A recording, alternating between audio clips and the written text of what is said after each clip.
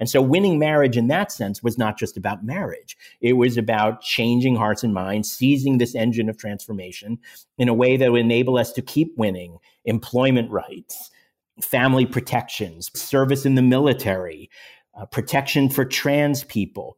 Now, marriage didn't win all of those things alone, but marriage, maybe more than any other single thing, gave us so much more to work with and moved us so much further down the field. So as we continue these fights, we stand in a very, very different place and with a lot more wind in our sails.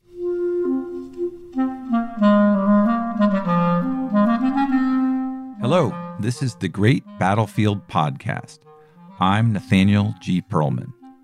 A great political battle is being fought right now between progressives and the forces of reaction on the other side. This show is about the political entrepreneurs and other progressive leaders who are finding new or improved ways to fight. I feel very fortunate to have had the chance to talk to my guest today. His name is Evan Wolfson. He was the founder of Freedom to Marry, a group that helped set the strategy for the gay marriage fight, serving as president until its 2015 victory. He was listed as one of Time magazine's 100 most influential people in the world. He now teaches law and social change, practices law, and provides advice to other social movements that are seeking to learn from the same-sex marriage movement. We had a good talk about his history and some of the lessons learned. You'll want to listen. So, after a quick word from our sponsor, my interview with Evan Wolfson of Freedom to Marry.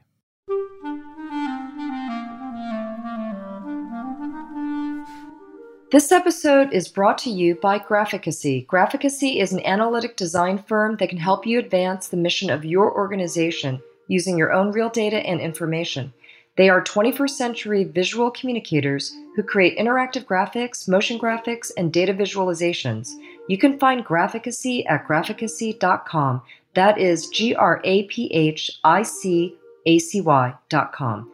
With Graphicacy's help, you can visualize a better world.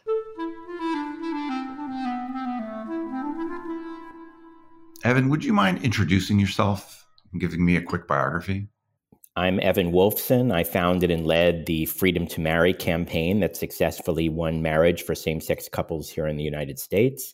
And I now spend the bulk of my time advising and assisting other movements, other causes, other organizations here in the U.S. and in other parts of the world, movements and causes and organizations that want to take the lessons on how to win from this successful campaign and adapt it to other urgent work still at hand.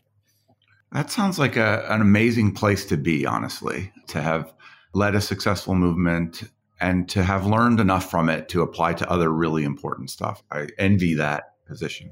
Yeah, it is very gratifying to be able to take what we learn through many mistakes and missed opportunities and successes and figure out how to keep making the world better in support of other people and other causes.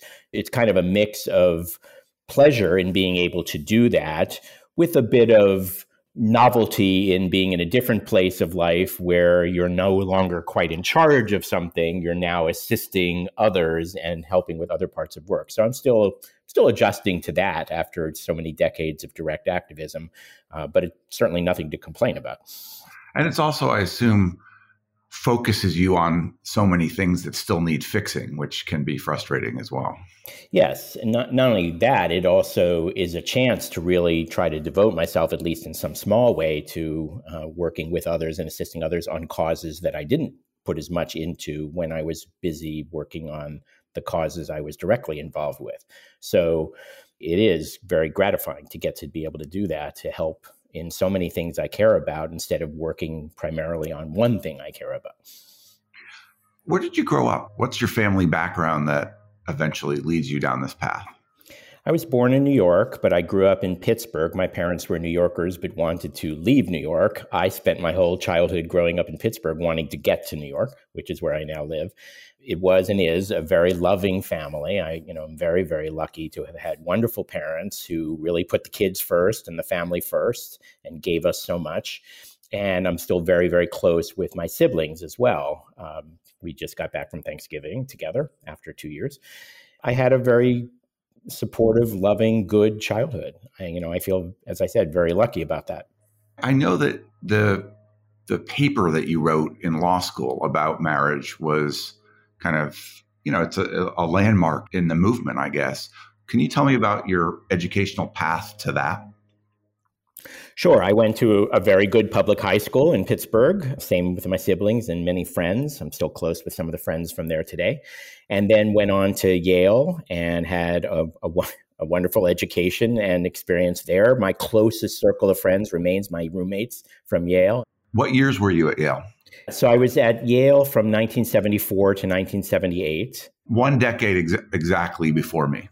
Then I spent 2 years in the Peace Corps from 1978 to 1980 in a small village in West Africa, and then came back from the Peace Corps and within 2 weeks was trying to read English and law at Harvard in law school from 1980 to 1983. And it was in 1982-83 that I wrote the thesis on fighting for the freedom to marry. I didn't know that one wrote a thesis in law school. Is that the normal thing? I don't know if it's true for all law schools, and they didn't call it a thesis. We actually referred to it as the third year paper, but it was basically a writing project requirement outside of your normal courses, in addition to your normal courses. You had to pick something and write a big something about it. So it was, in a sense, like a thesis. How did you come to decide on that topic? So by then in my life, I had now not only known I was gay, which had always been true really as long as I can ever remember, but had now almost completed telling everyone about it. I had come out in waves to, a very small circle of friends, and then to a close circle, but somewhat larger circle of friends, and even acquaintances, and then my family, and then everybody, the world. So by then I was out, and I had assembled, I can talk about at least two of these most important formative experiences that led me to the topic I came to, but I knew I wanted to write about how could we make the world better for gay people? How could we change things? I wanted to combine my great life passion for history and for politics and activism, and now my education, such as it was on law, with this personal identity and this question of how could we combat injustice, as I always believed it to be. I was very lucky when I was growing up, even though I knew it was not really something I should talk about for a period of time and kept quiet about. I never internalized any negative feelings about being gay. I never thought there was anything wrong with me. I always thought there was something wrong with everyone else. So this was a chance to now figure out how are we going to change that. How were your parents when you told them? I had never had any doubt that my parents were going to remain loving and involved and supportive, and they did. And I was lucky not to have to face that kind of fear of rejection, et cetera. But it took them a period of adjustment. They were surprised, to my surprise. They were not happy because they really saw it as something that was going to make my life harder. And I think they had a bit of a sense of this was not the life they had envisioned for me. So it was a surprise. And of course, in part, it was also not the life they envisioned for them. They immediately thought, well, this means there won't be grandchildren, et cetera, et cetera, et cetera. They never tried to talk me out of it or fight me or anything like that. But it took them more than just the first conversation to fully embrace it and to come to really not see it as a concern. You mentioned two formative experiences. What are you talking about? Yeah. So as I was thinking that I wanted to write about how do we change the world for gay people, I drew on, in particular, two major formative experiences. One was when I served in the Peace Corps, as I mentioned. I was very young. I was actually the youngest in my cohort going to Togo in West Africa, and I eventually was assigned to a small rural village half a mile off the nearest dirt road. So it was really the ends of the earth. And it was there in that village, as I made friends and plugged into the life of the community and taught, that I also began exploring and acting on being gay. It was there that I really first started having sex with guys. And it was a challenge to come by in a small village. And I always did so under fear of potentially being arrested or having a problem or so on, because it was not legal, et cetera. But I was 21 and 22 and move forward. And so as I was having sex with friends in this small village in rural West Africa, I realized that many of the guys that I was enjoying time with were probably not gay. They were happy to do it or curious to explore it. Like me, they were young and it was sex, so what the hell? Or they liked me and they were accommodating, etc. But after we were done, it was like, okay, that was fine, but it really wasn't there. It wasn't them in the same way that it was for me. But some of the guys that I did connect with, I actually thought, they are actually like me. They would be gay if they, like me, lived in a society where that was allowed, where that was permitted. And so the first big lesson that taught me that came into the paper later was that who you are is profoundly shaped by the law, the society, the acceptance, the family structures, and even the language that your society gives you, even on something as important as your own intimate identity to yourself. They lived in a country where it was illegal, and everybody would say it didn't exist, homosexuality, and they didn't even have a word for being gay or for having a partner, et cetera, et cetera, et cetera. Whereas I was going to spend my 2 years in Africa and then was going to go home, and not that our society was so welcoming either, but I knew I was going to be able to build a life for myself. So this lesson that society so profoundly shapes your freedom, your choices, your sense of self, your opportunities, even on the level of language, was an idea that stuck with me as a 21, 22-year-old. And the second really turning point experience that contributed to the idea of the paper was that back in law school, as I was studying and reading, I happened to read in the New York Times the review of a book that had come out, which was the book that changed my life. And that was this magisterial, sweeping, sprawling academic study of the first several thousand years of Western civilization and how homosexuality had been treated. It was called Christianity, Social Tolerance, and Homosexuality by a Yale professor named John Boswell. And I, in reading that book, was able to combine this life passion for history with my own personal journey and my own personal sense of self. And what Boswell's book showed was that contrary to the way we now thought of it, homosexuality had not always been understood as the same thing and had not always been treated in the same way. And there were many societies, many chapters in human history across several continents where gay people and homosexuality were respected, were exalted, were incorporated, were included, or were simply seen as part of the natural diversity of human experience. And so that taught me this very important lesson, which was if it had once been different, it could be different again. We could change people's understanding, again, by claiming law, by claiming language, and so on. So when I came now to write the paper, these two ideas were bubbling around in my head. And I knew I wanted to write about how do we change things for gay people. So I asked myself, well, what's at the heart of anti-gay exclusion, anti-gay oppression? Why is society so hostile? And I concluded that it's because of who we love, that at the center of this discrimination is love. So then I asked myself, okay, what is the primary legal structure? What is the primary language in which our society engages and regulates love? And of course, I concluded that our society, like virtually every other human society, does so through marriage. So my idea was that if we could claim the vocabulary, let alone the law of marriage, we would be A, winning something very, very important, but B, we would be claiming this engine of transformation, this language of shared values that would serve as a change agent that would change how non-gay people understood who gay people are in a way that would enable us to win not only marriage, but eventually everything else. And so that's what I came to write the paper. And the paper basically argues for marriage as both an important goal for our movement and as a strategy for further progress. It seems like a paper like that could come out of a philosophy department or a history department. But when you are writing it at Harvard Law School, I assume it faced the law very directly. What was going on in the law then and what was relevant and how did you fit that into the paper?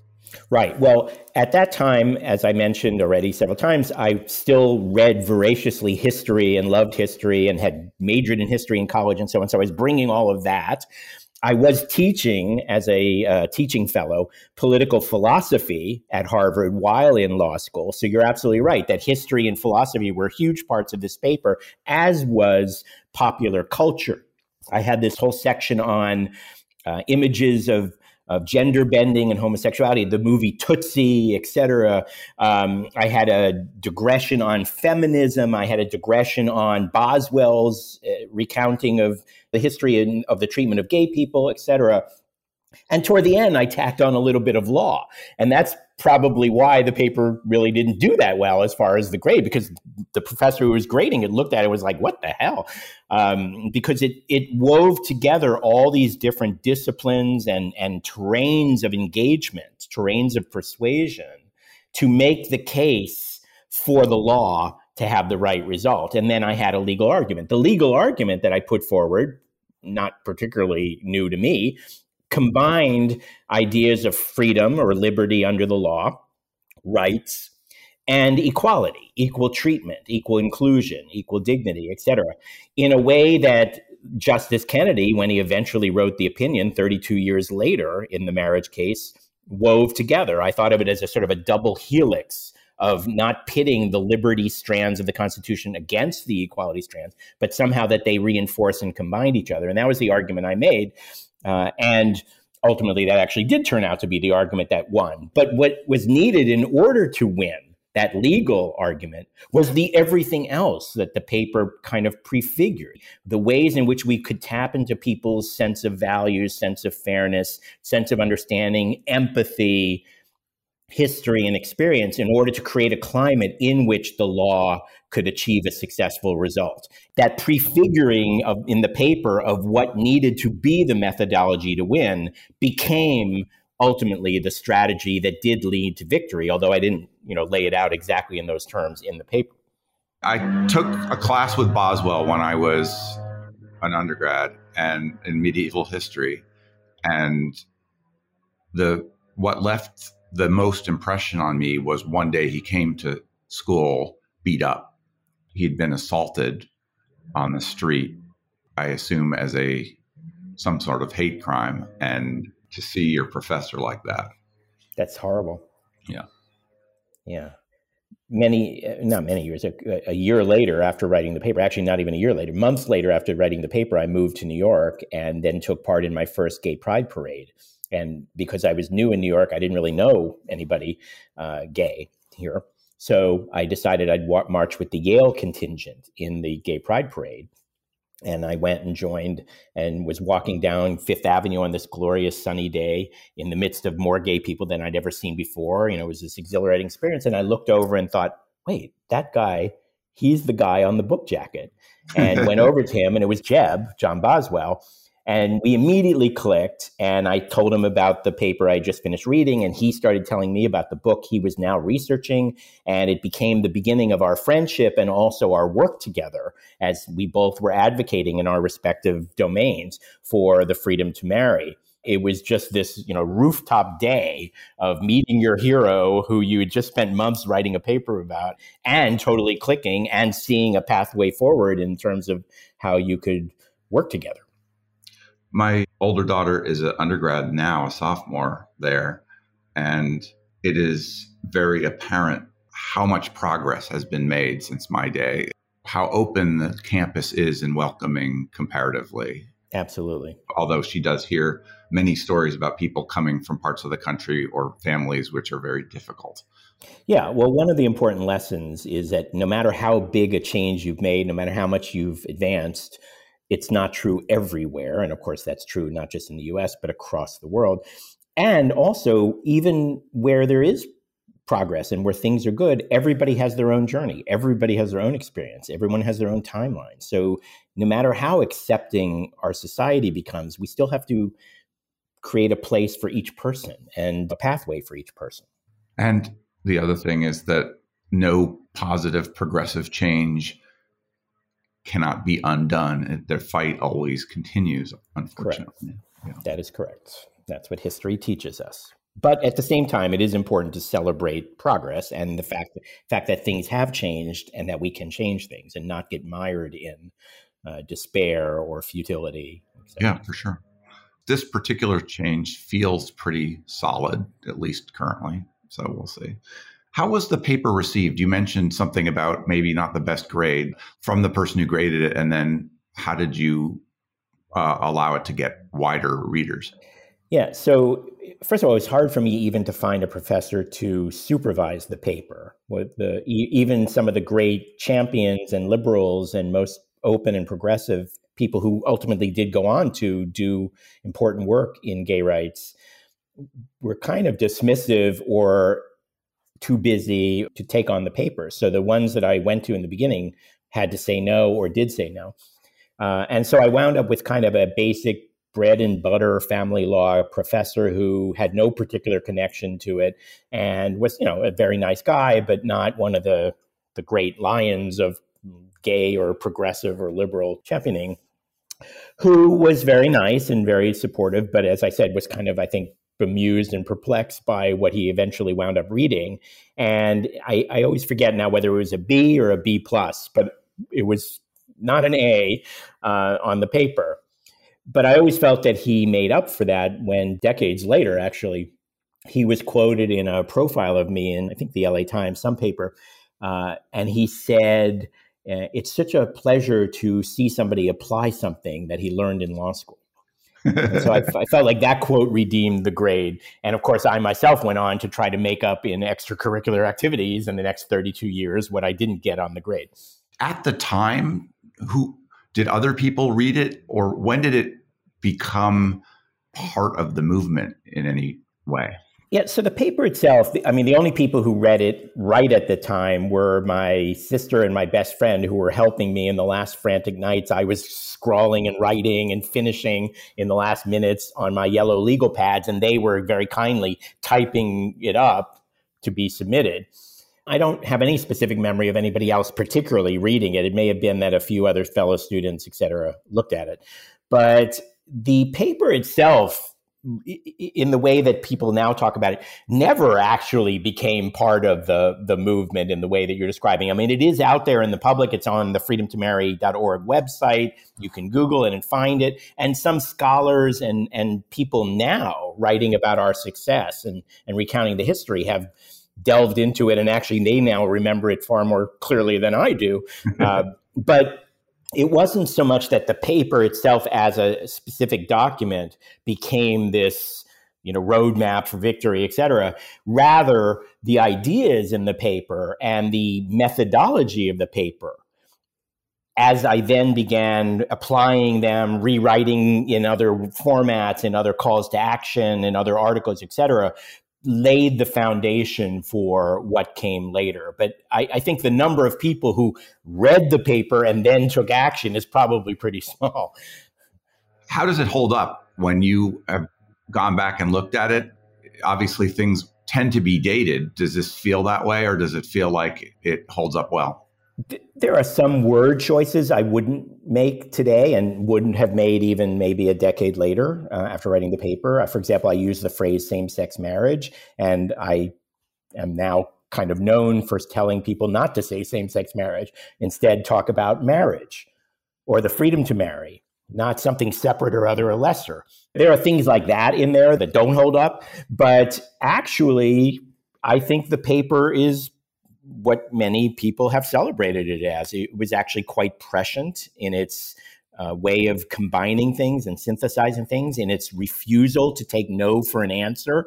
I wasn't the first person to think of the idea of gay people marrying. So I wasn't the first person to think of the idea of gay people getting married. When I was writing the paper, I was writing about the brave pioneers in the first wave of marriage litigation a decade or so before me, and how each of the courts that considered the question had basically rubber stamped discrimination and threw it out, including even the U.S. Supreme Court. One of those cases had reached the United States Supreme Court, which in 1972 didn't even bother to write an opinion. They wrote one sentence saying there's no federal constitutional claim here, nothing to see here. And what I was saying 10 years or so later was, let's not take that no for an answer. And here's how we can get to yes. which then became the next project of the next 32 years.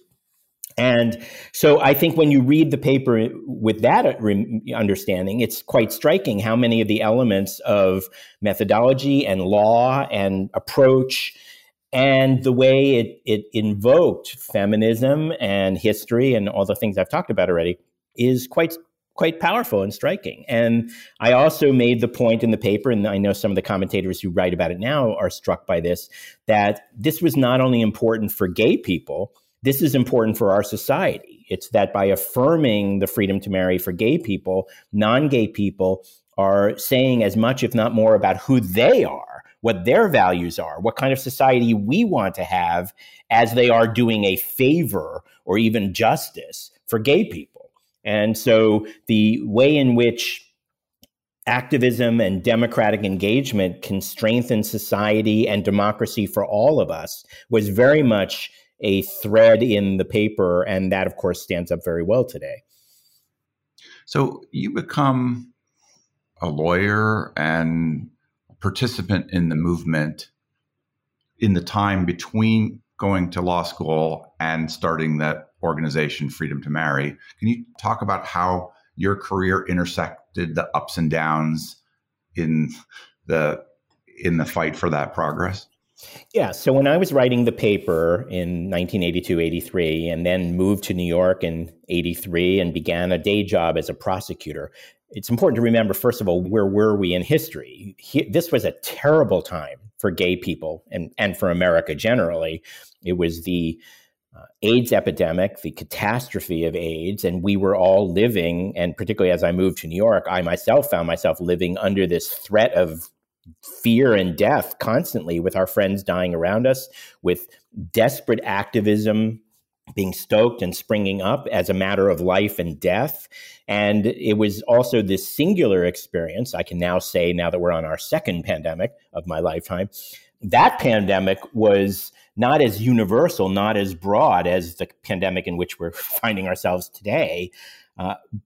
And that, of course, was good in some ways, but it was also terrible in some ways, because it meant that as gay people, we would be walking down the street in a war zone. We would be feeling like we were fighting life and death every moment, when people across the street were just going about their business, sometimes deliberately and sometimes unthinkingly, compounding the exclusion and discrimination and oppression and burden, which at least now in this pandemic, we're all sharing in some degree or another. So it was a terrible, scary, threatening time of really of great loss and death and fear. And at the same time, the political administration of the country was, at the time, we thought the worst it would ever be. You know, who knew that Reagan would only be the second or third worst president of my lifetime? But at the time, it seemed like we had hit rock bottom. And we had this extremely hostile administration that was our opponent, in alignment with the then newly surging so-called religious right, so-called moral majority, et cetera, in positions of power. And you had the likes of Jesse Helms alongside Reagan and others, compounding the horrors of AIDS and the existing anti-gay discrimination with new layers of discrimination and abuse. So it was a terrible, scary time to come of age as a young gay person, and then as a budding activist, and writing this paper and then moving to New York. But it was also very exhilarating in some sense, because we were on the front lines. We felt like a happy band of warriors. We felt like it was life and death, and it mattered what we were doing. And as a young person, that was very exciting also. And so moving to New York and having all the joys and excitement of building a gay life in the city I'd always wanted to live in, combined with these terrible things going on all around me, and digging into them and being part of them, that's the climate in which I was now in New York, finding my way as a young activist. Just a few months after beginning my day job as a prosecutor in the Kings County DA's office, working under Brooklyn District Attorney Elizabeth Holtzman, whom I had admired a few years earlier when she had been the youngest member of Congress in the Watergate investigation that led to the likely impeachment of Nixon and his resignation, which I was very active on as a young high school student, agitating for the impeachment of Nixon. So I had admired her on TV, and the idea of coming to work for her, this strong feminist leader who had now become a district attorney, and being able to do public service in her office, that was very exciting to me. So that was my day job. But as soon as I got established there, I began looking for ways to get involved in the movement, the LGBT movement, which we then called the gay rights movement. I signed up with a small organization, which was then one of the preeminent organizations as it is now, but very, very small, called Lambda Legal, which is one of the most important parts of the legal arm of the LGBT movement, doing cases and public education around the law.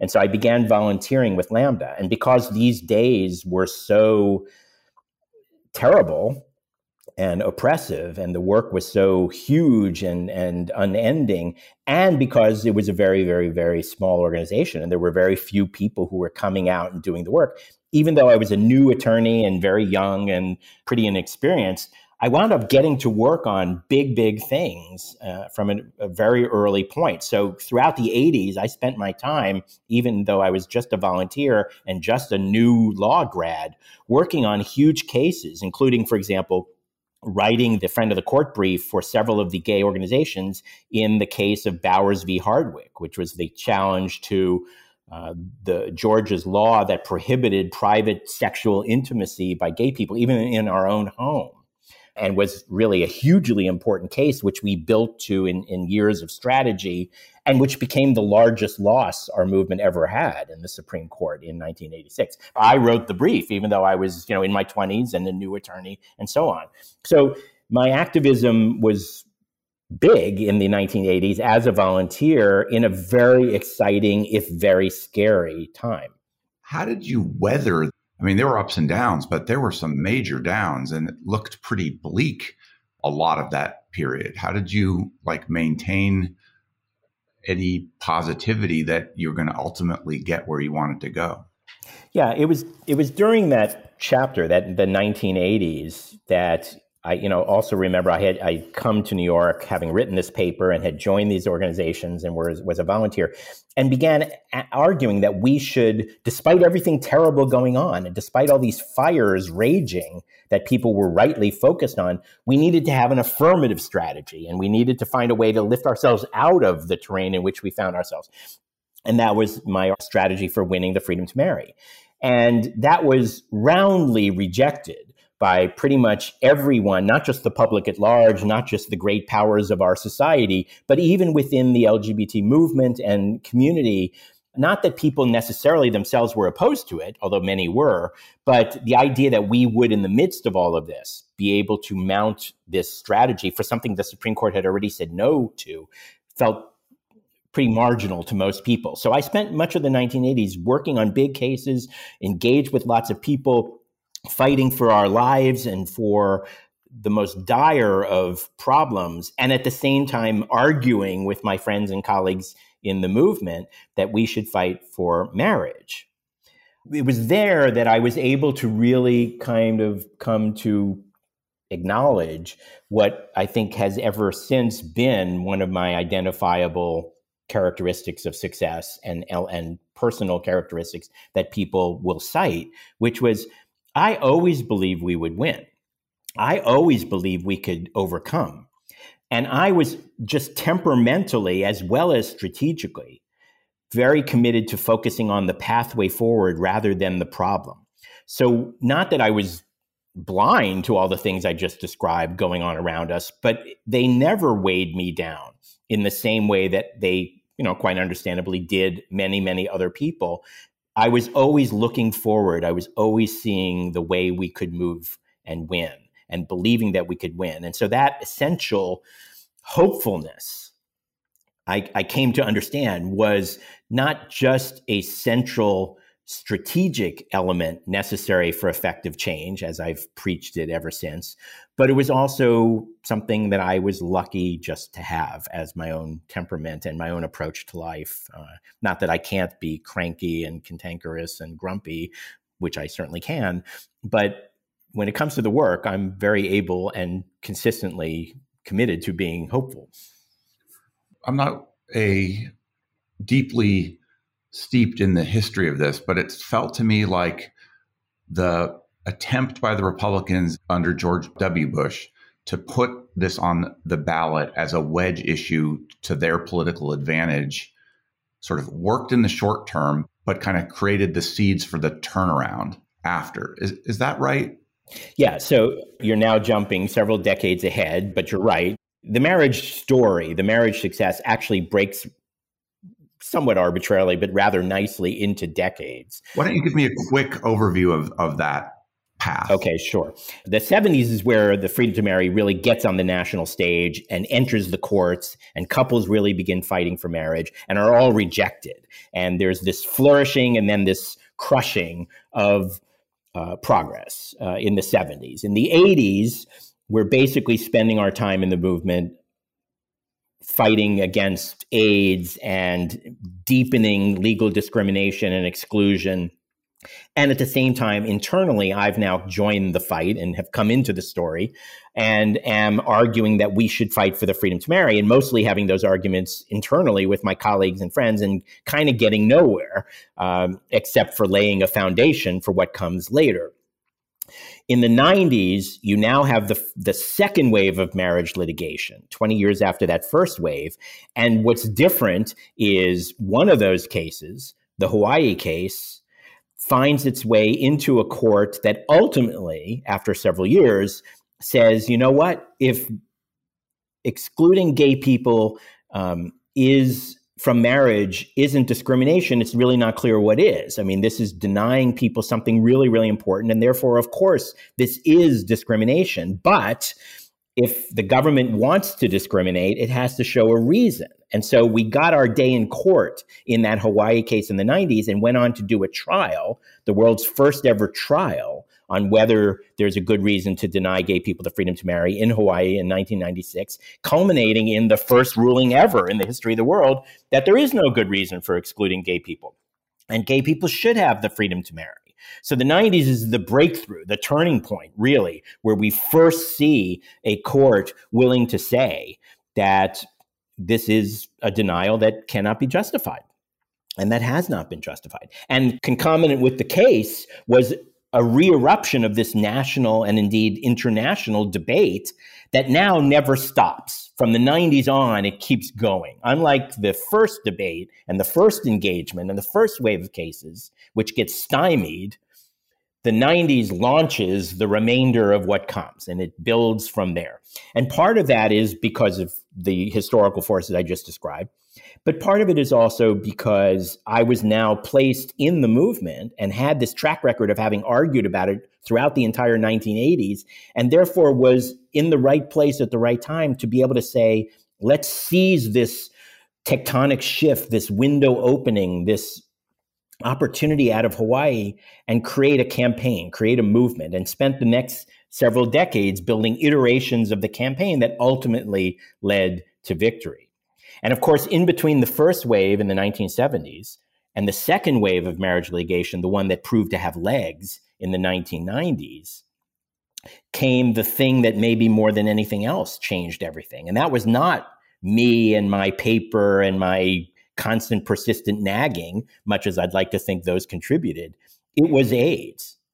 AIDS, between the 70s and the 90s, shattered the silence about gay people's lives and forced non-gay people to come to see gay people in a different way than they had been seeing us decade after decade after decade, and to now see us as courageous people, as grieving people, as people who were in deep and committed relationships as we were losing our partners, as people fighting for our partners, as people unfairly discriminated and denied. And, you know, it took time, but those seeds of empathy and understanding and awareness grew into the sea change of public attitudes that we stoked and marshaled in the marriage campaign. And AIDS also forced gay people to understand how vulnerable we were from exclusion, and that it wasn't enough to say, just don't arrest us, you know, don't harass us, don't persecute us, that we needed to go from a movement about leave us alone to a movement about let us in. And that was a huge turning point that the 80s and 90s, you know, contributed to the arc of how we got from the no of the 1970s to the yes in 2015. In the 2000s, we had this period where I now had launched this marriage campaign, Freedom to Marry, and spent a lot of time trying to get people to buy into it and to commit to it and build it to what it needed to become. But at the same time, it spearheaded a much larger coming together of a critical mass of allies and activists and organizations and so on. Not everyone by any means, but enough to begin making a difference. And we began winning some major battles, even as we lost others. Most importantly, of course, we won the Freedom to Marry in Massachusetts.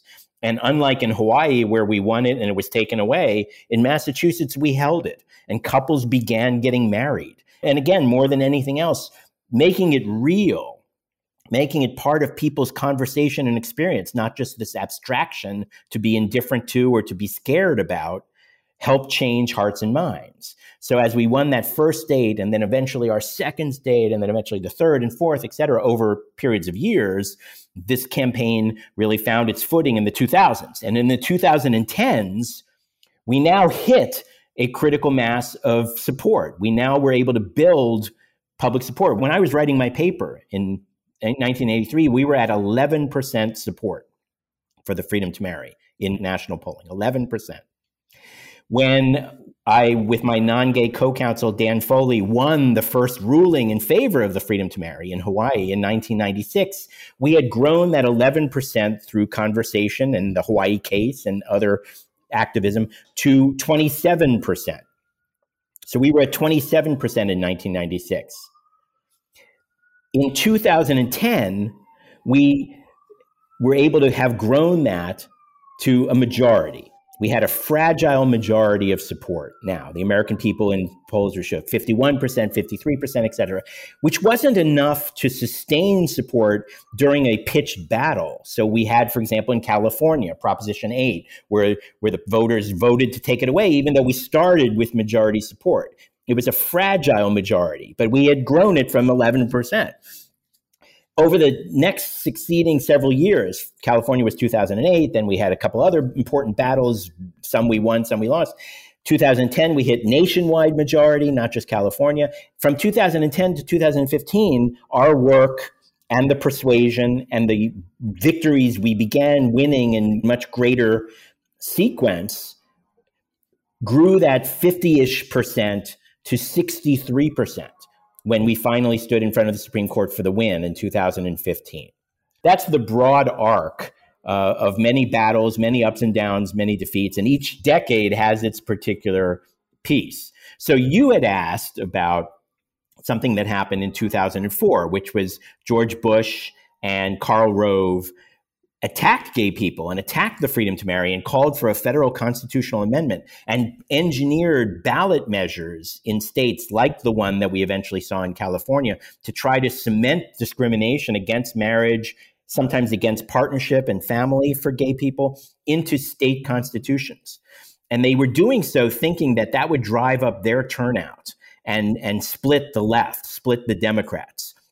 It did have some of that effect, but actually much of that effect was overrated even at the time. Even Matthew Dowd, for example, Bush's pollster, later said there's actually no data that shows that it really did drive turnout. Turnout in the states where the measures were on the ballot either would have been for Bush in the first place or was actually somewhat lower proportionally than in states where it hadn't been. But at the time, it was viewed as this effective wedge strategy and this use. And it sent tremendous fear throughout the LGBT movement, as well as the broader left and progressives and Democrats and so on. And there were a lot of demands on us that we should retrench, that we should give up, that we should aim lower in what we were aiming for. But fortunately, and I can tell the story of how, we were able to persuade a critical mass of supporters, allies, activists, organizations, and funders that no, actually what we needed to do was double down, that this was the winning strategy, and that even though we hadn't won on our opponent's time frame, we were winning, that this is what winning looked like. Probably my most important speech that I've ever given, I gave at that time. And it's since been anthologized and so on, and people can, again, find it by Googling or looking on the Freedom to Marry website. And it was called Marriage Equality and Lessons for the Scary Work of Winning. And I argued that this is what winning looks like.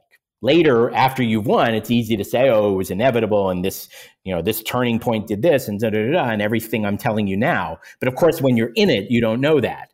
And I was arguing that we should understand this is what winning looks like, and here are some lessons for how we're going to get from this place of attack to the victory. I have a sense from what you said in the beginning that you, in applying this lessons to other movements, that you feel like there was something in the nature of this strategy what was that? I think there are several things we eventually did right, not to say that we did everything perfectly, and we certainly missed many opportunities and made mistakes and had disagreements like everyone else. It never was just some golden arc of success. But there were definitely elements that you can say are adaptable to other important work. One is that we did very well on something I call the ladder of clarity, which says that there are these 4 rungs on this ladder that you need to pay attention to and try to get right in order to maximize your effectiveness and your success. So the ladder of clarity says, start at the top rung. Start with where you want to go. What are you trying to achieve? How do you know when you've won? And it's clarity of goal. And Freedom to Marry, as the name would suggest, was very clear about what the goal was.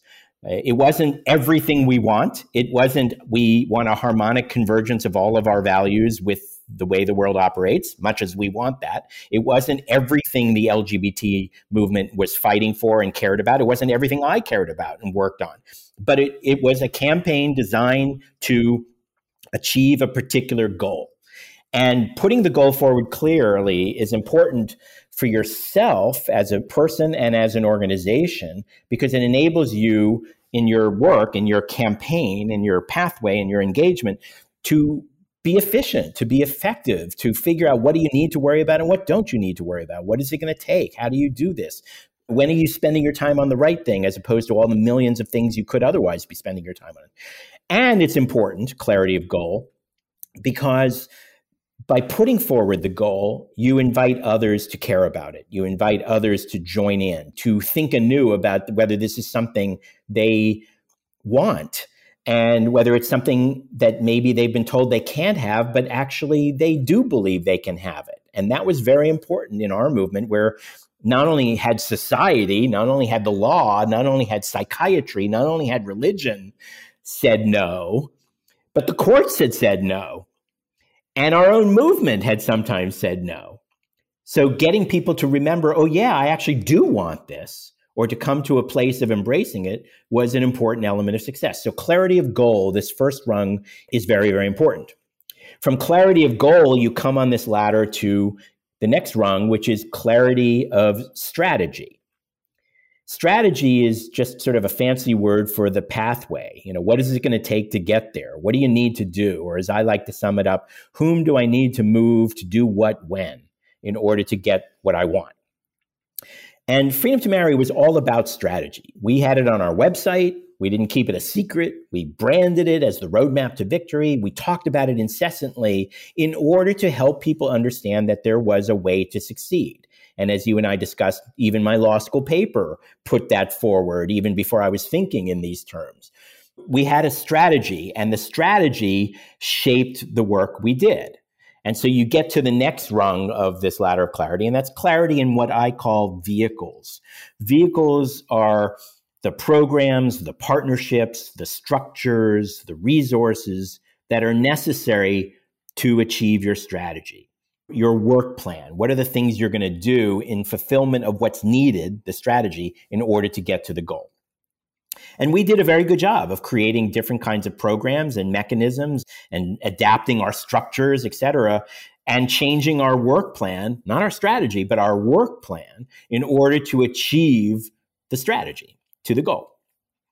And finally, the fourth rung on this ladder of clarity is clarity in what I call action steps, which are the things you're giving other people, other organizations to do so that they can bring a piece to the work demanded by the strategy. So it can be as simple as donate or have a conversation or volunteer to, build an organization, mount an effort, bring a lawsuit, lobby your legislator, go visit your the constituents who visit and persuade the decision maker, et cetera. And so we did very well on this ladder of clarity. And by teasing out those different elements and looking at the different examples, people can think about, have we organized our cause this way? Have we thought about our campaign this way? Am I working this way as an activist, and so on? Some of the other things that I think are adaptable are how to bring into synergy what Dr. King called the methodologies of social change. These are the methodologies such as litigation, legislation, public education, direct action, fundraising, electoral work. And instead of choosing one, you need to think about how in synergy might I combine them so they reinforce and engage each other. And you don't necessarily have to be the one doing everything. No one is the one doing everything. But how do you bring together a critical mass of players who will get these things to happen? I could keep throwing out examples of lessons, but maybe the simplest way to sum it up is when I try to sum up how we won in 3 words. The 3 words are hope, clarity, and tenacity. Tenacity, because, as I've now described, change, particularly important change, takes time. Enduring change takes time. It took us more than 4 decades. It took me, myself, 32 years in the US, working from my paper until our victory in 2015. And I'm still working on it in one way or another, as are, of course, many, many, many others. So change does not happen easily, and it does not happen without, as we discussed, many, many ups and downs and losses and defeats. We lost far more battles and far more cases than we won until quite late in the arc that I described. It really wasn't until the 2010s of all the decades I described that we started winning more than we lost. Even in the 2000s, where we won our first victory for the freedom to marry and then eventually won the second state and so on, we lost more than we won. But we had a strategy and organizing and different methodologies that enabled us to overcome those losses to get to the win. So tenacity is necessary. And it takes, the second of the words I gave you, clarity. And I've already described the importance of clarity of goal, clarity of strategy, clarity in the work plan, et cetera, clarity about what you're doing and what you're conveying to other people. But it all begins with hope, that first word. It all begins with believing you can change something, seeing a vision, believing in your vision, and then getting other people to believe, conveying hope. And so as important as it is to be hopeful yourself, to really believe that others can change, that you can trust that not everyone, but enough will change. Important as it is to believe that and have that hopefulness, you also want other people to have it. And that's another reason why, as we discussed way back earlier, I think it's so important to talk more about the pathway than the problem. Don't spend all your time cataloging how bad everything is and everything that can go wrong. Think about, how are we going to get it to turn right? Where are we going to get our building blocks of success upon which we can keep going? It feels to me like the linchpin of this is that choice of goal in this case. And there's something about choosing the freedom to marry, which is in a certain way a conservative sort of goal. It's very enmeshed in values about family and things that are very broadly shared. Can you talk about how you chose that and why that made sense and whether there was a battle over it, and also how then other movements, which may not quite see where they have something similar that they can rally people around, can find something like that? Yeah. So I would say that the 2 most important elements of what I've just talked about in various iterations over this conversation are goal and strategy. I actually think those 2 are equally important and combined, but it is important that goal dictates strategy, and then strategy in turn dictates structure and work plan and all that, not the other way around. So some would argue that the freedom to marry was a conservative goal, and certainly there were many internal critics within our own movement and within our community who feel that way and who even more, felt that way over much of the time. There were others who responded to it because it was a conservative, so-called, way of approaching change, that it was tapping into values that people already had instead of saying they need to throw out everything they believe and completely find a new world on my footing rather than theirs. So, yes, I understand the argument about the conservative nature. I mean conservative in a positive sense there. No, I understand.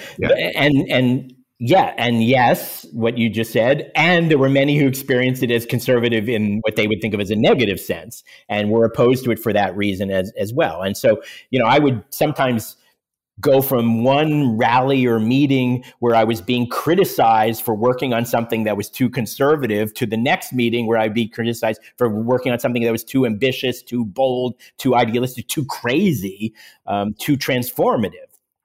And now, of course, freedom to marry is taught as an example of success. And in some of the literature, it's now characterized as an example of transformative change, as opposed to what the writers think of as, quote, transactional change. And transactional change is where you start out on your path and you look at the work and the world that exists and the powers that be and the obstacles, and you look for the thing you can do that will eke out a victory on the terms with which you're presented. And you get that thing, and then you think about, okay, what do I want to do next? And that's transactional change. This still feels big to me, but yes. And so in this taxonomy, freedom to marry is more typically characterized as transformational change, because instead of starting with where can we eke out a victory on someone else's terms, it started out with what's the world we want? What do we want to achieve? And then worked backward from that and looked at where can we get the success. Now, these two things are not polar opposites, because in order to achieve even transformational change, you do, I would argue, want to have building blocks and increments and steps and a pathway that doesn't go from A to Z on the first bound. It goes from A to B to C to Z, but it always has Z in mind, as opposed to picking B because some politician says B is all I'm going to give you, or what have you. So I think of the freedom to marry as more in that nature, and therefore not, quote unquote, conservative, because I also think it was in itself not just transformational in order to win marriage for gay people, but winning marriage for gay people changed the world, not just for gay people, but for trans people and for many other people who experience discrimination because of their difference. And that's why it's seen as such a model of success, because it actually changed the terrain so much, not just on marriage, but on, quote unquote, everything, that even though it didn't win everything, it didn't finish everything, it just put us into a whole different world, and thus was transformational, even though, of course, much work and it remains to be done, both in terms of vigilance and in terms of progress on many, many, many connected and interconnected causes. So I think it's important that people not bog themselves down in that way. But I also think it's good activism to start with the question, what do I want? What is it I'm trying to achieve? Not just what is today and the injustice and misery and timidity and diversity of view of the current terrain allowing me to pursue. I look at it the other way. I think of it, how do you navigate all those things in quest of what you actually want? The one other thing I will say to answer your question is, for me, it was particularly easy choice to single out marriage as something worth fighting on. Not that everyone then suddenly dropped everything and started working on it. And even I did not only work on marriage in the course of my career. I worked on many, many other things in our LGBT call to action and need, and in the broader, as American, as a human being. So there are other causes I worked on as well. So it was never an all or nothing, do only this thing. But it was easy for me to choose marriage for myself as a priority. Number one, as I said earlier, because I believed that in and of itself, it was big. It was something that was going to change things, bring this bundle of meanings and protections and responsibilities and support and inclusion that in a way that mattered, and the denial of which mattered and was unjust. So it was worth fighting for as a goal. But I also believed that marriage itself was a strategy, that it was going to propel us to even further gains down the road, that the allies, the assets, the change of hearts and minds, the progress, the shift in understanding, the educating of young people and engagement of young people, we're all going to contribute to our ability to then go on to the next round and the next round and the next round. And so winning marriage in that sense was not just about marriage. It was about changing hearts and minds, seizing this engine of transformation in a way that would enable us to keep winning employment rights, family protections, service in the military, protection for trans people, services and support for youth, for seniors, etc. Now, marriage didn't win all of those things alone or by itself, and they're not even finished. We're not done. But marriage, maybe more than any other single thing, gave us so much more to work with and moved us so much further down the field. So as we continue these fights, we stand in a very, very different place and with a lot more wind in our sails because of the marriage work. And so in that sense, for me, it was an easy choice because it was not just a goal. It was a goal that was also a strategy. So I don't know what sort of movements you're currently advising. I mean, I don't know if it's like global warming or immigration or healthcare, all of the things that people are working on. Could you pick one or two of those and talk about how you think about helping them get where they want to go, where you want to help take our society in different areas? Sure. So, of course, I'm not in charge of any of them now, and I will always begin my conversation with somebody who approaches me from some other cause or organization by making sure they understand, number one, it's not like we did everything right, and it's not a cookie cutter model that you have to just simply do exactly what we did, et cetera, et cetera, et cetera. And number two, that they are the much greater expert in immigration or healthcare or animal rights or whatever. And so my greatest value is not to be able to, quote, tell them what to do, but to tell them what we did and to engage with them about the kinds of things they're thinking and point out parallels or choices or opportunities that they may want to consider. And then they can take what works and throw out the rest as it applies to the particular battle. So one example is in the immigration world, which is a cause I've actually been pretty involved with as a volunteer advisor to key organizations. And one in particular, the National Immigration Law Center, where I am the pro bono senior advisor, is the arguing that one of the things that needs to happen is we need to inject more stories, more personal experiences into the toxic discourse that the opponents and anti-immigration forces have created around immigration. And so you saw, for example, the Dreamers and the activists and organizations supporting that particular effort and that particular piece in the DREAM Act and the DREAM conversation, et cetera, making a point of really trying to find faces and stories that would resonate with people and tap into values about the positive elements, not just immigrants as victims, let alone as evil forces, but to the contrary, that these are wonderful people, young people, part of the American family, part of the American story, people contributing to America and tapping into that whole set of stories and language of values and a shared stake in the contributions that we can achieve. And as the immigration movement embraced those elements of success, you saw the dreamer question become, in some ways, the focal point of much of the immigration discussion in order to try to lay a foundation and a spearhead for progress. Now, not every immigrant who ought to be respected is a dreamer. Not everyone grew up as one of these young people. They also have family and friends and colleagues and so on, and others.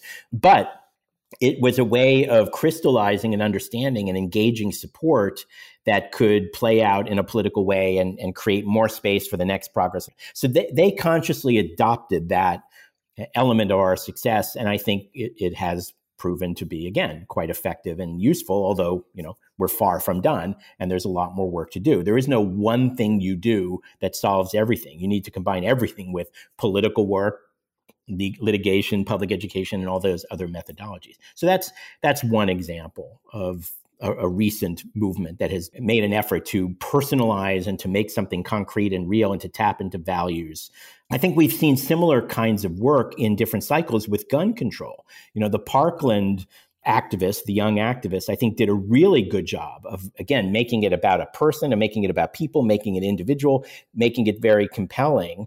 But where we have not yet gotten to where we need to get into in gun control, I think, is to elevate the whole element of what about all of our interest in living in a safe society, in society where we can walk down the streets, where we can engage in protests, where we can go to a store without the fear and division and hostility and, of course, violence that we see being stoked by the other side. And so we need to ratchet up that element of the campaign in our effort to also then elect the right people and defeat the wrong people and shape the climate around the courts, and if necessary, address the packing of the courts to try to take the country in the other direction. So there's a lot of work still to be done, but it can draw again on some of the elements that we tapped into in the Freedom to Marry story. Do you think those two movements have a clear goal? One of the things I have said to the leaders and activists who have come to me in different waves at different points is that I think they could do better in sharpening and then delivering and propounding the clarity of the goal and the clarity of the strategy in their respective campaigns. That has been one of the consistent pieces of advice that I've constantly urged. And in that, I have to also underscore one of the things that we learned in the course of our work, which is, you've already heard one of my famous taxonomies of four, the ladder of clarity, where we have four rungs and so on. Another of my taxonomies of four is, I will often explain that it took us four things in order to win. The four things we needed to win the Freedom to Marry were, number one, the Constitution; number two, a movement; number three, a strategy; and number four, a campaign. Now, the Constitution, I mean the legal principles, the actual guarantees in the charter, the actual document, but I also mean the system, the constitutional system that as Americans we're lucky to have and that we know is fragile and threatened and we have to defend. But we have it, whether it's an independent judiciary or a free press or the right to protest, the ability to organize, et cetera, in addition to equal protection under the law and the freedom to marry in the document or the right to vote, et cetera. These are Archimedean lever points that we can seize. But we know from our history, and we see from our current events, that they're not enough. They don't self-execute. The Constitution doesn't just work by itself. And so we need these three other things: invoking and engaging and operating under these constitutions and within the system. We need a movement. And by that, I mean to say that it took many different organizations, many different players, many different methodologies of change, many years, many battles, many decades for us to win. No one person, no one organization, no one strategy, not just litigation, et cetera, did the whole thing. But at the same time, it wasn't just a cacophony of random episodes either. There was a strategy. And that's the third element that was needed. Now, not everybody knew there was a strategy. Not everyone agreed on the strategy. But one of my rules of activism, as I've said before, is you don't need you need enough. And so getting a critical mass behind a strategy that was effective and sticking with that strategy and then deploying that strategy through the work plan and all the other things we talked about is how we won. And in order to make that happen, there needed to be a campaign. That campaign was Freedom to Marry. Now, Freedom to Marry didn't do everything. That took a movement. It took many different players, many different contributions. Freedom to Marry did not do everything. But Freedom to Marry woke up every day, focused on what the strategy, not just its own work plan, but what the strategy required, and worked to engage and enlist and support and cheerlead and applaud the contributions that were being made by many, many others, and to bring them into what the strategy required. And where there were gaps, where we couldn't persuade someone else to step in, we figured out how to do what was needed. We reinvented ourselves. We worked to fill those holes in what the strategy required. So it takes both a campaign and a movement. Now, a movement is not going to agree on everything. There are going to be many different organizations. There are going to be many different players. There are going to be many different priorities, even within people who generally share a vision of the world. So the environmental movement, the animal rights movement, the gun control movement, the immigration movement, they're not going to all agree on everything any more than the LGBT movement agreed on everything, or even the marriage movement. But a campaign can help crystallize agreement among enough people, a critical mass, in support of a strategy that will deliver a win, leveraging a movement and the many different contributions of many. So when activists will say something like, well, we don't all agree on this, well, neither did we. It's not about getting everyone to agree. It's about getting a critical mass to get what's needed. And thinking about these different elements and that ladder of clarity is how you can create a matrix of action for yourself that will galvanize out of what is out there the work that's needed to get to the victory. And then, of course, it takes change and time and many losses along the way. We're about to come to the fruition of a different social movement right now. This one from the right, the anti-abortion movement. It looks like it may accomplish what it wants in the Supreme Court and invalidate Roe v. Wade. We'll see what actually happens, but it sure looks like it. What do you see in what they did? What can we learn on our side from that, if anything? And just what other observations do you have about things going the other direction at the same time sometimes? Yeah, well, almost everything I've said can go in any direction. These are not unique things to the left or to good guys or whatever. So you're absolutely right about that. I think some of the lessons to be reminded of and now to keep applying with force as we try to bring our country back in the direction we want it to head, which we absolutely can do. And let's just remember, the right wing is having this successful traction that you're describing to our great concern and alarm. But from their perspective, they also think they're losing. They think we have all changed the world in ways they hate and the ways they don't like, and they feel like they're under siege and fighting a rearguard action. And they're looking at some of the things we've done and thinking about how can they copy them. So again, there are lessons to be shared in every direction, and we should not wallow in despair. We should instead celebrate the progress and gains we've made and then build on them with the vigilance and resilience and determination that are necessary to actual change. You yourself pointed out earlier that, things can go backward, things can change. We're never done, et cetera. And that's what the sad moment in which we find ourselves with regard to Roe v. Wade and women's access to reproductive freedom reminds us of, that you can win and you can lose. And sometimes your win is followed by losses, particularly if you don't stay in the battle in an effective and engaged way. So whatever the Supreme Court does is not the last word. We don't have to take it as the last word. Because they've packed the court, if they manage to vitiate the Roe v. Wade ruling, then we work to get better justices and better judges and enact better legislation at the state level as well as at ultimately the federal level, and repair and bring the country back. And let's remember, it's not all just about Roe v. Wade. No matter what the Supreme Court does, women don't have the access to reproductive choices and support that they should have already, even before the court has acted. And so we have a lot of work to do, but that also means there are a lot of arenas in which we can do work to get the law and women's experience in a much better place over the next decade or so.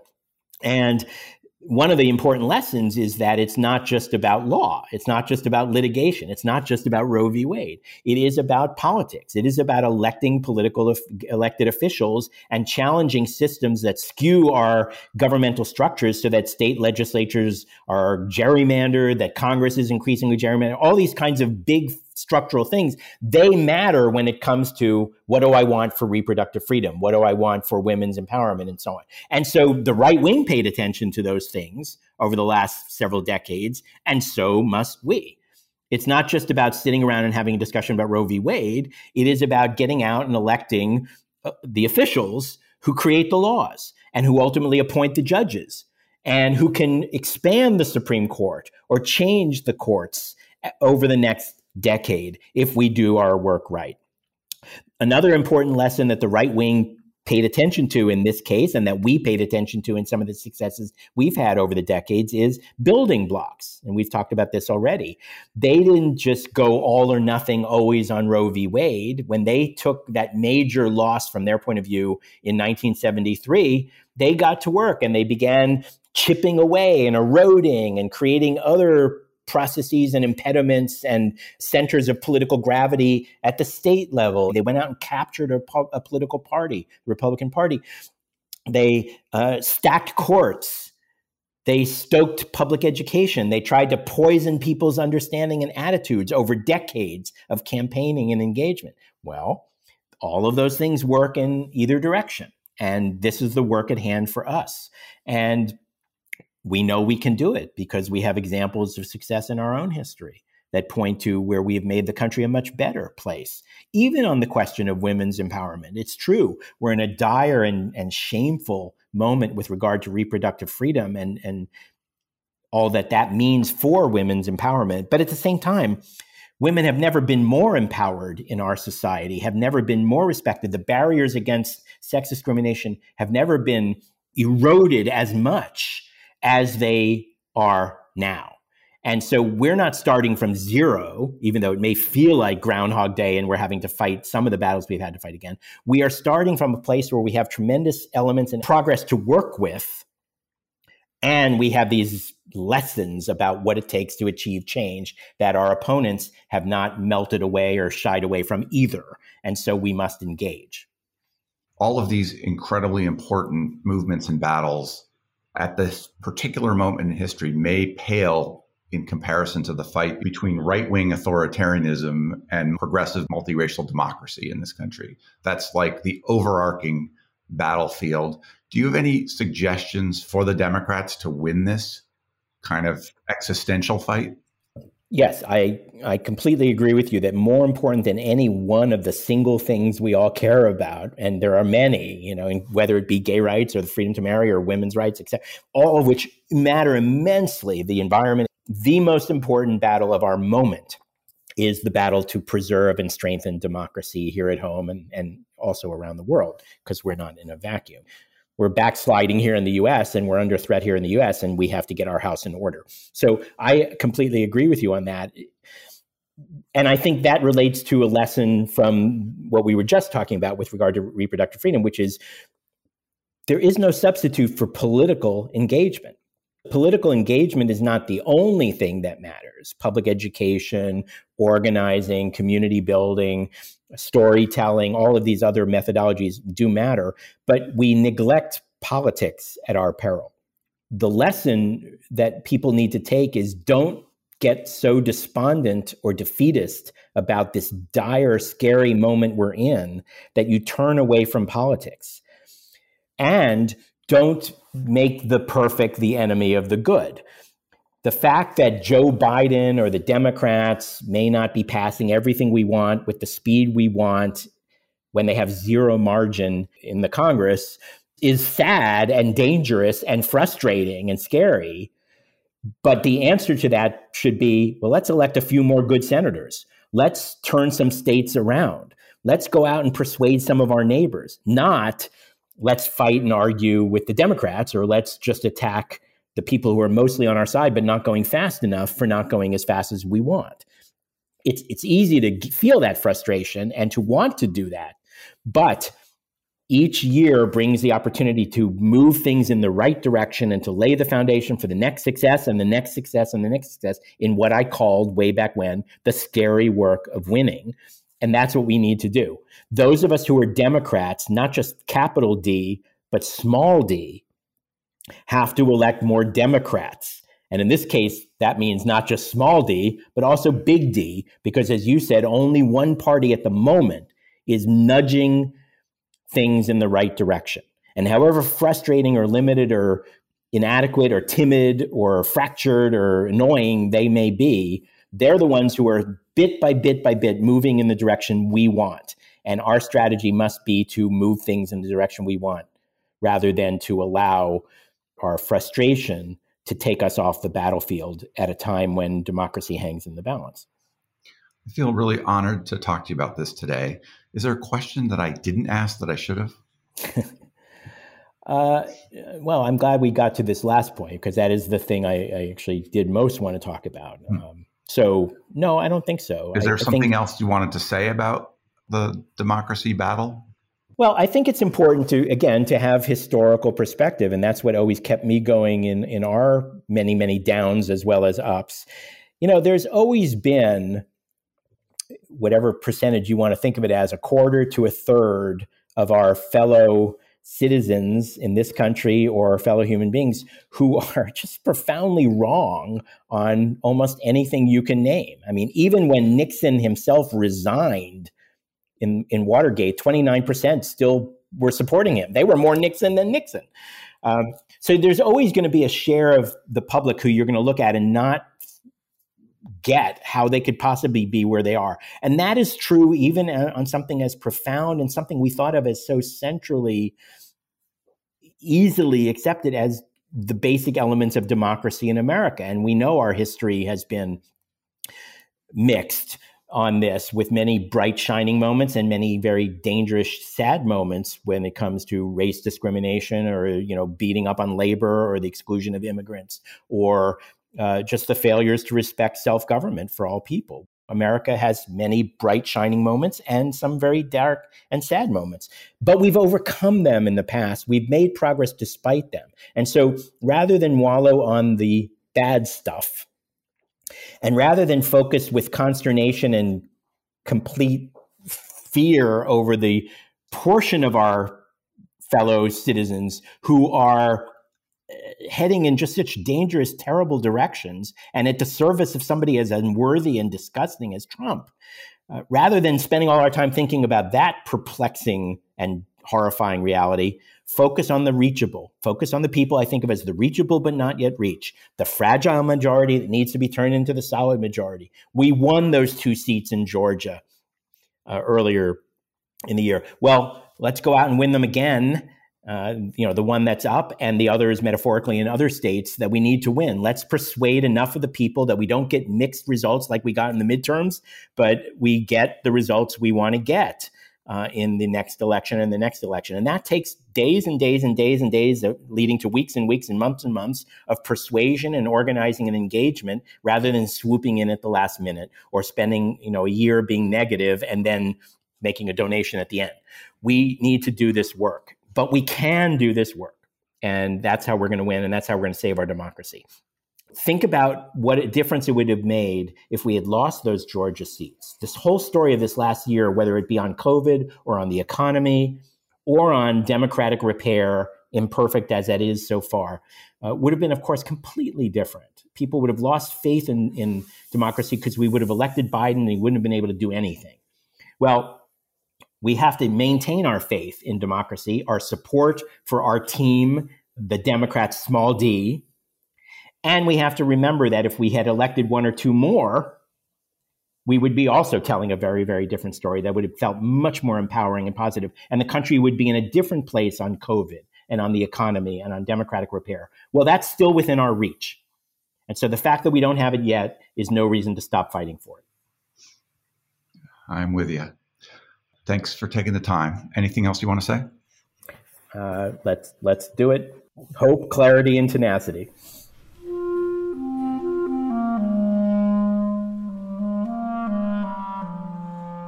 That was Evan Wolfson. Evan is at freedomtomarry.org. This is Nathaniel G. Pearlman with the Great Battlefield Podcast. You can find us at greatbattlefield.com or by searching for Great Battlefield in places where podcasts are found.